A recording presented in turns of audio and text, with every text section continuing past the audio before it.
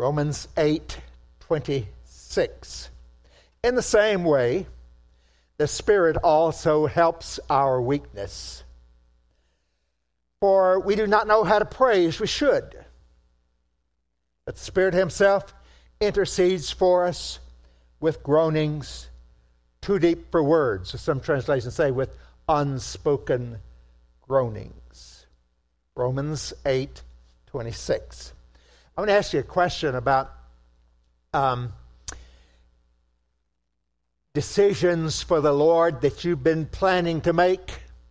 Maybe somebody here, you've been planning to start coming to Sunday school. My question is, what are you waiting on?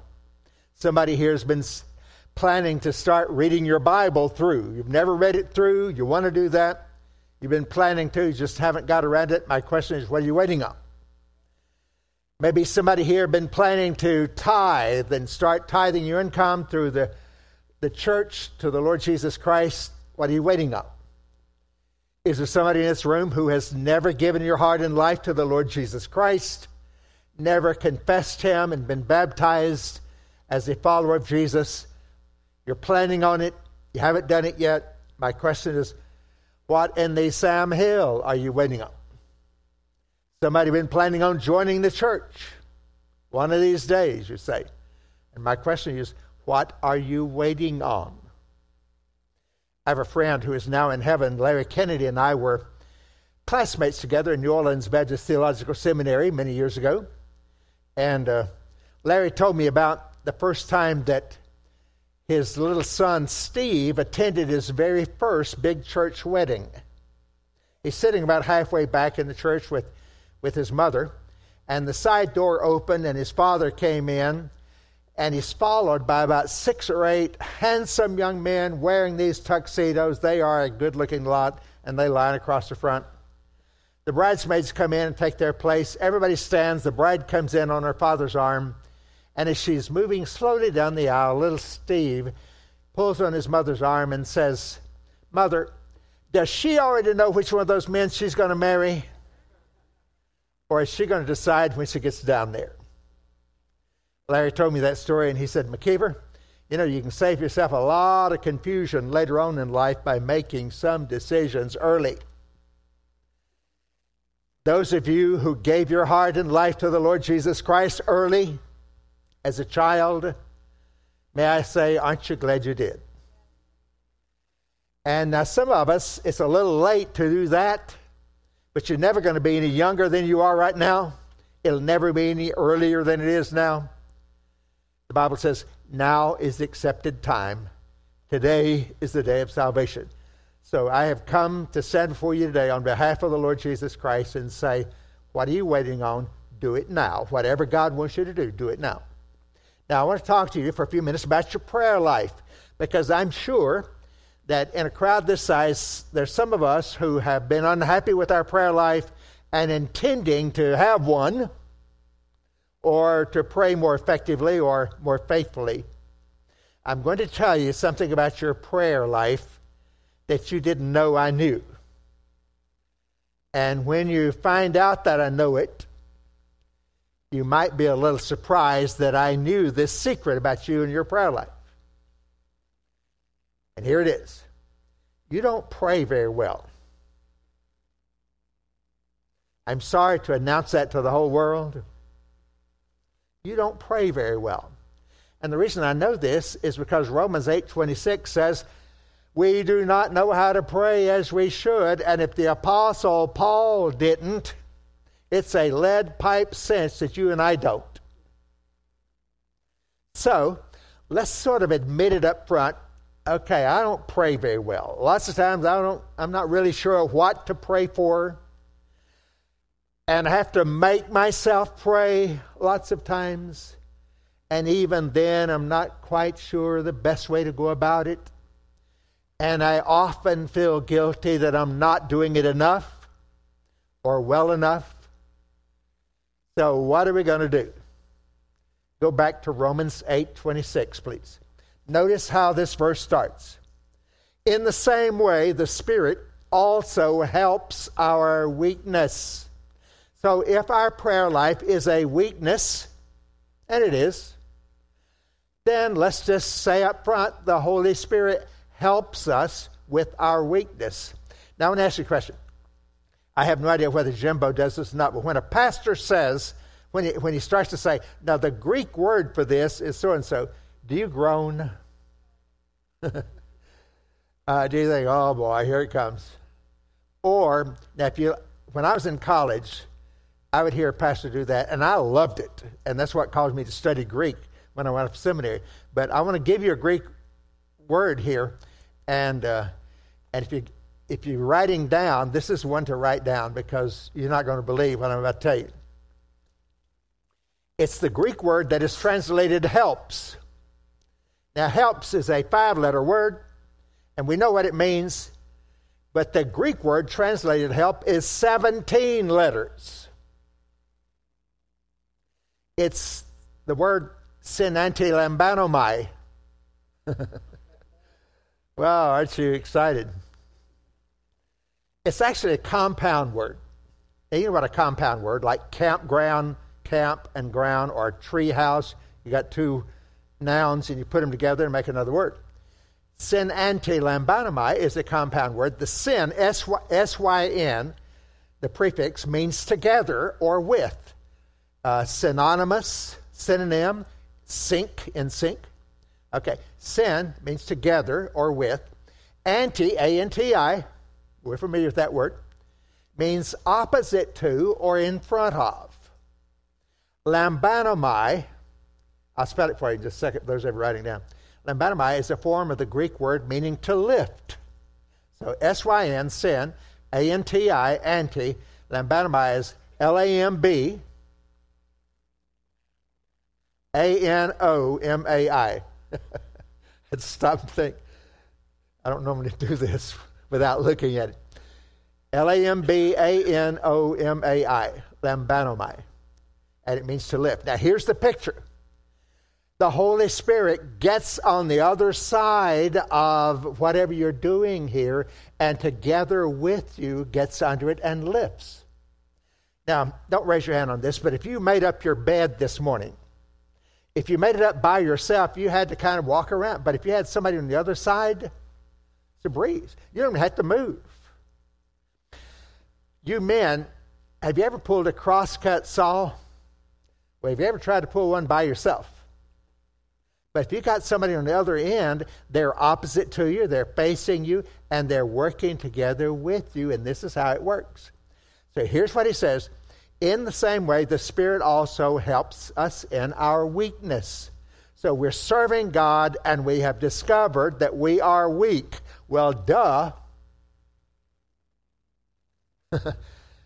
We are.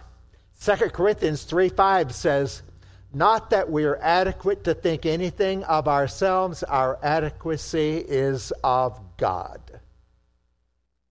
You're not adequate. Those of you who are Sunday school teachers, have you ever felt inadequate? Those of you who are pastors, have you ever felt inadequate? Boy, have we ever. How does every Saturday night sound? Whatever you're doing, working with children, teenagers, youth, or being a parent, mom or dad, have you ever felt inadequate? The Spirit also helps us in our weakness. The Lord knows. He knows that we're weak. There's a great verse in Psalm 103, and I always have to look and see. I think it's verse 14. But Psalm 103.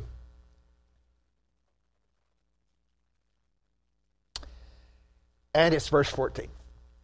It says, for he himself knows our frame. He is mindful that we are but dust. God knows that we're made of humble stuff because he's the one who made us. God is under no illusions about you and me, my friend. He knew he got no bargain when he saved you. And when you sin, the only one surprised is you. He's not surprised. He knew what he's got. He is mindful that we're but dust. So, I want you to jettison this perfectionism you put on yourself. Oh no, I sinned. Listen, He has built a fail-safe method into you. If we confess our sins, He is faithful and just to forgive us. So come back and confess it and thank Him for your forgiveness. Well, I don't feel forgiven. Your feelings have nothing to do with it. Your feelings may have something to do with whether you got enough sleep, pardon me for this one, with the time of the month, or whether your boss is angry at you, or 1,000 other things. Don't run your life by your feelings. Now, He Himself knows our frame. He is mindful that He is dealing with humble stuff here. And yet He helps us in our weakness. So He helps us when we pray. Read the rest of Romans 8:26. He helps us in our prayers because we do not know how to pray as we should. But the Spirit Himself intercedes for us with groanings too deep for words. In other words, we don't know exactly what He's saying. It's something that's not human language. It's the Holy Spirit doing it. He's not talking about a prayer language you and I do. He's talking about what the Holy Spirit is doing over there. He's interceding for us. Look also at verse 34. Somebody else is interceding for us. Romans 8:34 speaks of Jesus Christ, the one who died, who has been raised, who is at the right hand of the Father. And what is He doing there? He is interceding for us. Hey, you have really won the lottery. You've got the Holy Spirit interceding for you. You've got the Lord Jesus interceding for you. Every time you pray, your prayer is flawed because we are so flawed. And the Holy Spirit interprets it into heavenly language, and the Lord Jesus does. Maybe He says, Father, here's what they're actually saying. Here's what they actually need. I was in the breakfast room at the hotel this morning being charmed by this little child over there, less than 2 years old, probably 1.5 or something. They said she's beginning to talk and say mama. But just the sound of this child's voice. I have 8 grandchildren. The problem is they grow up. My youngest grandchild is about to go into the 8th grade next year. My youngest granddaughter will graduate next year. Got 3 granddaughters graduating today. I told them I was going to be in Jacksonville. I could not be there for their graduation. They gave each one of them nice checks. And I said, if that's not sufficient, if you're not satisfied with that, give the check back. Nobody has returned it. I love them dearly, but I got to serve the Lord. My wife went to heaven last January, and I was lying there in bed grieving one night. It happened very suddenly. We were not prepared for it. And just a week or two later, I was lying in bed one night, and God spoke to me. I got up and wrote it down. He said, Margaret's work is finished. Yours continues. Get on with it. I'm in Jacksonville, Florida today, getting on with it. What are you doing? What are you waiting on? Get on with it. Get on with it. Comic character Snuffy Smith used to say, time's a wasting. It is. You're not getting any younger. And those of you who think, I've got a long life ahead of me, I can do this later on, you don't know, friend. You don't know how long you've got. I love to tell a story about Ty Cobb, the great baseball player. He put in 22 years with the Detroit Tigers. He set records, many of which are still on the books. He was that good. But in addition to being one of the great baseball players, he's also one of the surliest, rudest, had a bad attitude. Nobody much liked him. He's from Georgia, and he died of cancer in a little town in Georgia. But a few weeks before he died, he got saved. And he sent word to the men he had played baseball with. He said, tell them, fellas, I got in the bottom of the 9th. I sure wish I'd come in the top of the 1st.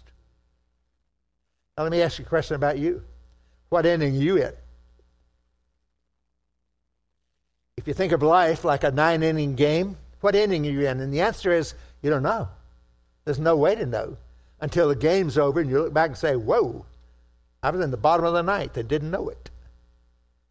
Now, if you know how long the game lasts, like most ball games, then you can save your best stuff to the last. You have closers, the pitchers, who are hot and come in there and they strike out the other team and you win. But in life, we don't know.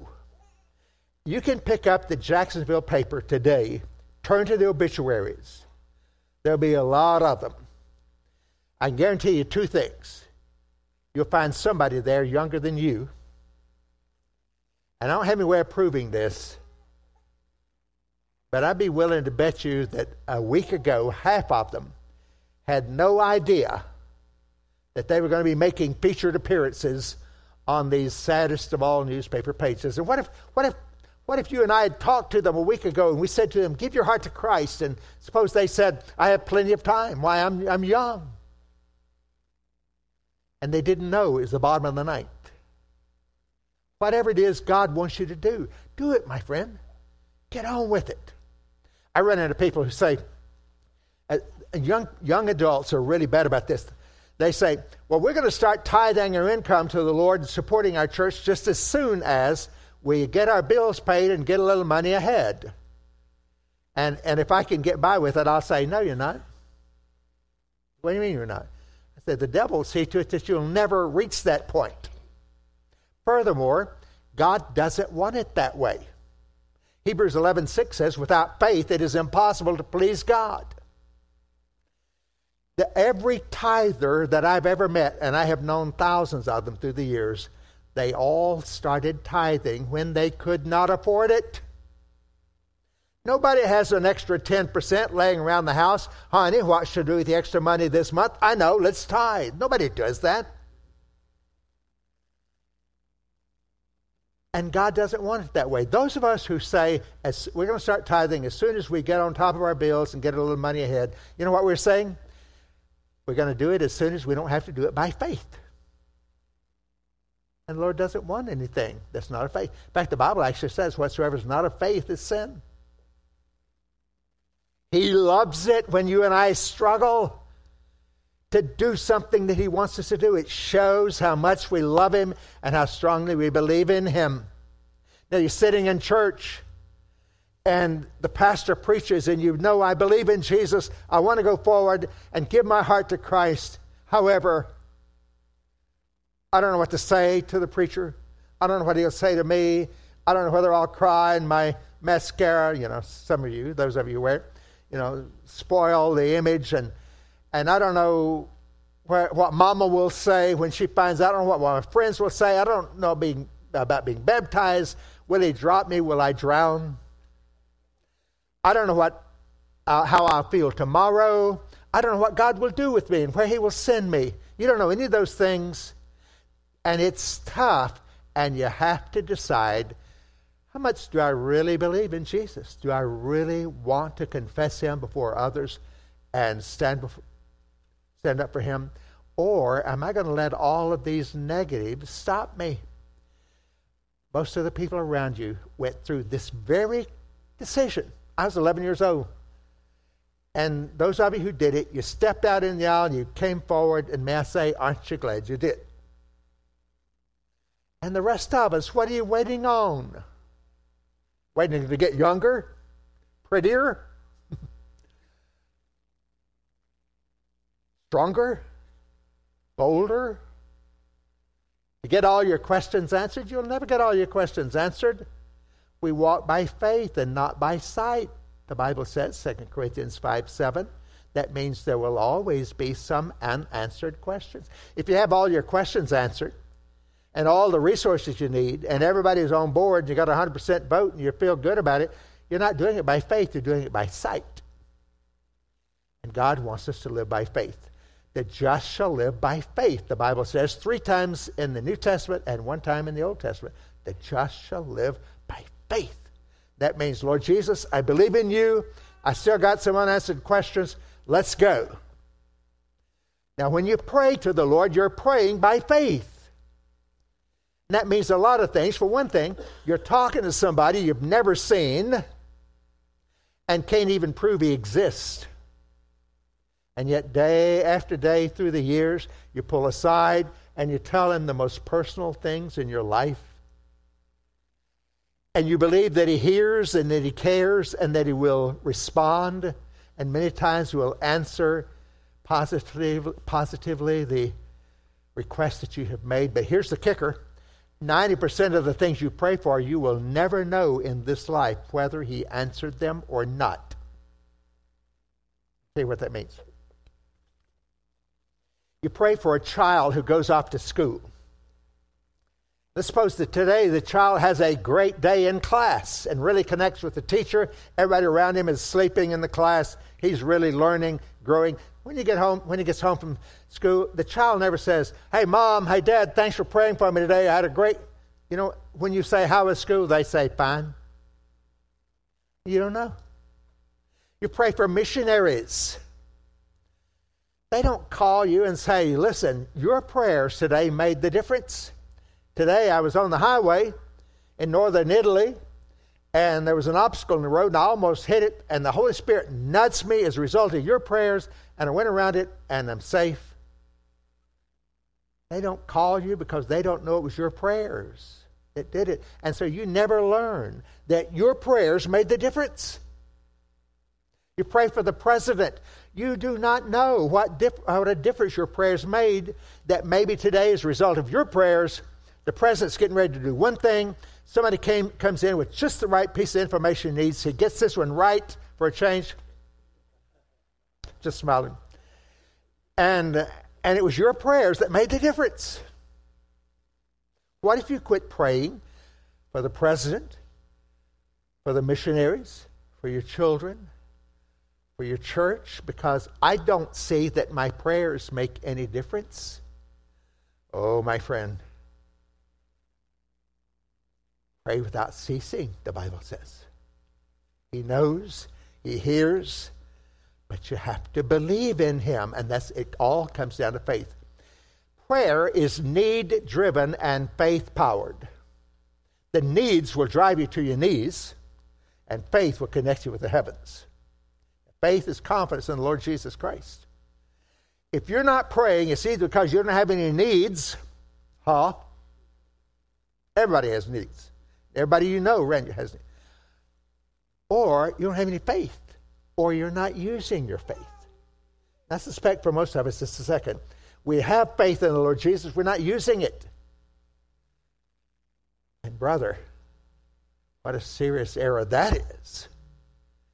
In a world like ours, if we could make a difference by our prayers and we're not doing it, that is a sin. Pray for your children. It's a different world from the one I came into. When I was a kid in elementary school, the public schools, we had prayers, Christmas observance, and all those other things. It's a different world now. You're praying for your children and for the schools. Some of your teachers, God bless you. It's tough. Praying for your pastor and your pastors, plural. It's a tough life. The demands, the pulls, the temptations, the fatigue. Speaking for God, can you imagine? Pray for your pastors. Pray for yourself. Oh, friend, you got lost friends who need the Lord? Pray for them. Monica Skiles grew up in my church, the church that I pastored for 14 years, across the street from the New Orleans airport. I still belong to it. But I'm retired and I just go everywhere. But Monica grew up in it, and as a summer missionary in college, she went off to several places. One summer to Hong Kong, serving the Lord.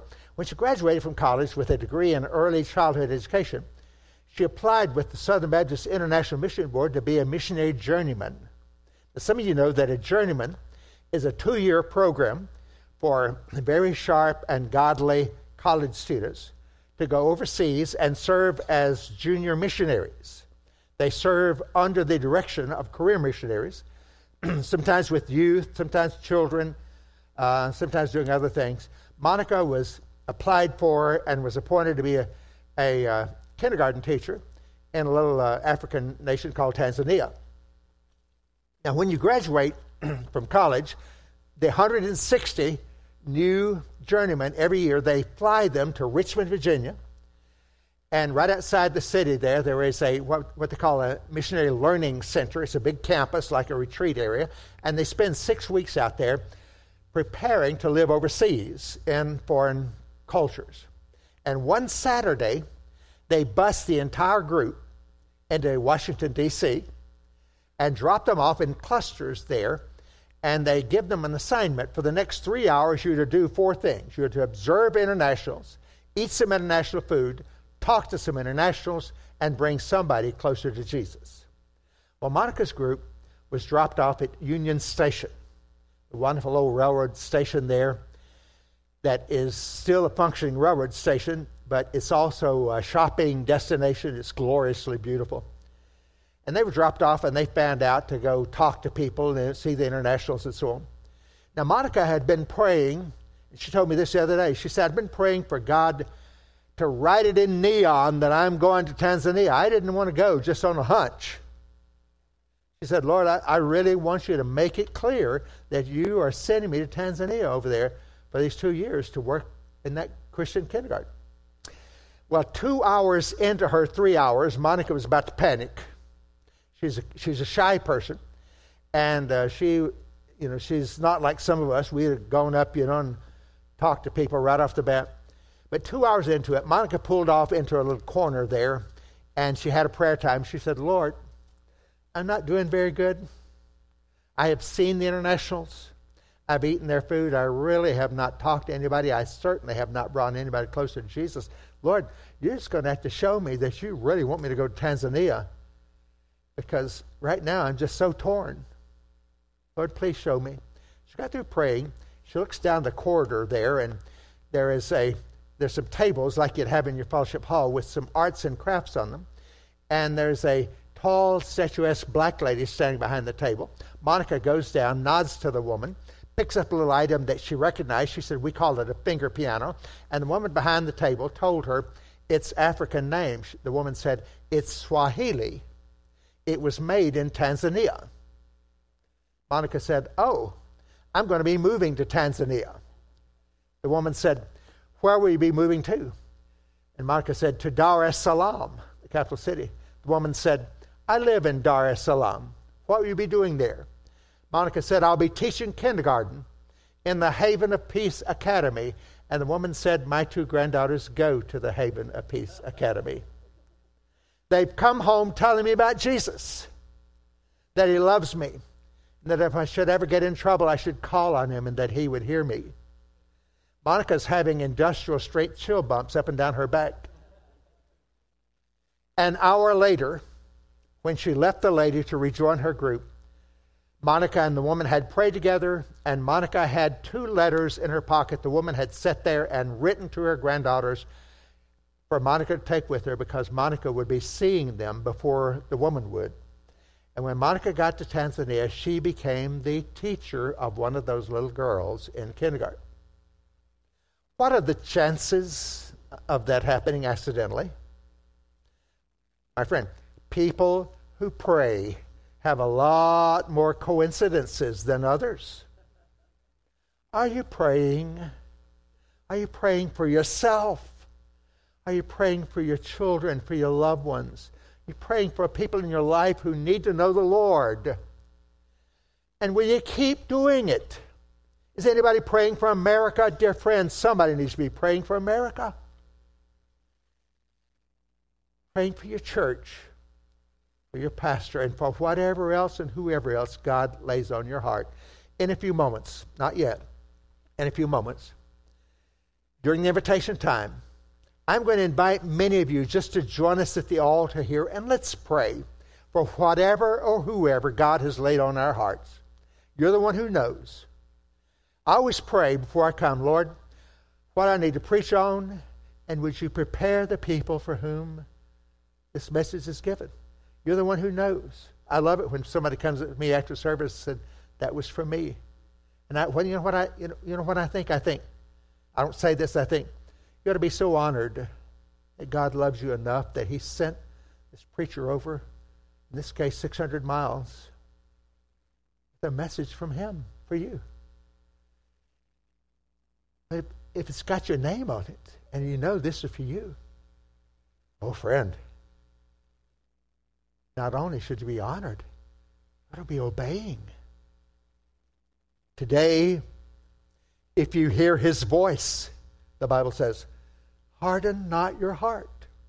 But when we say, well, I'm going to do it one of these days, we're hardening our heart.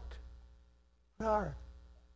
You know, if you were 10 years old and your mother came into the bedroom and said, look at this place, it looks like a pig pen in here, get up right now and clean it up, and you said, I will one of these days. Is that hardening your heart? Is that rebelling?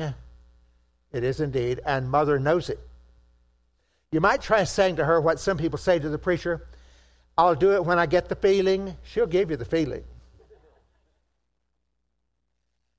When we tell God, when God tells us to do something and we say, I'm going to do it one of these days, that is rebellion.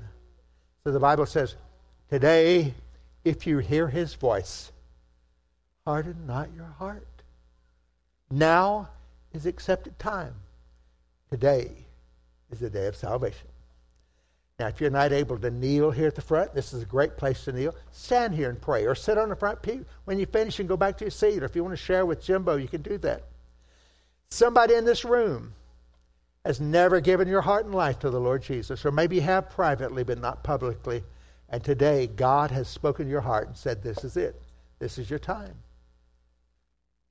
I ask you to come. Come to the pastor and say, I'm ready. You can say that, I'm ready.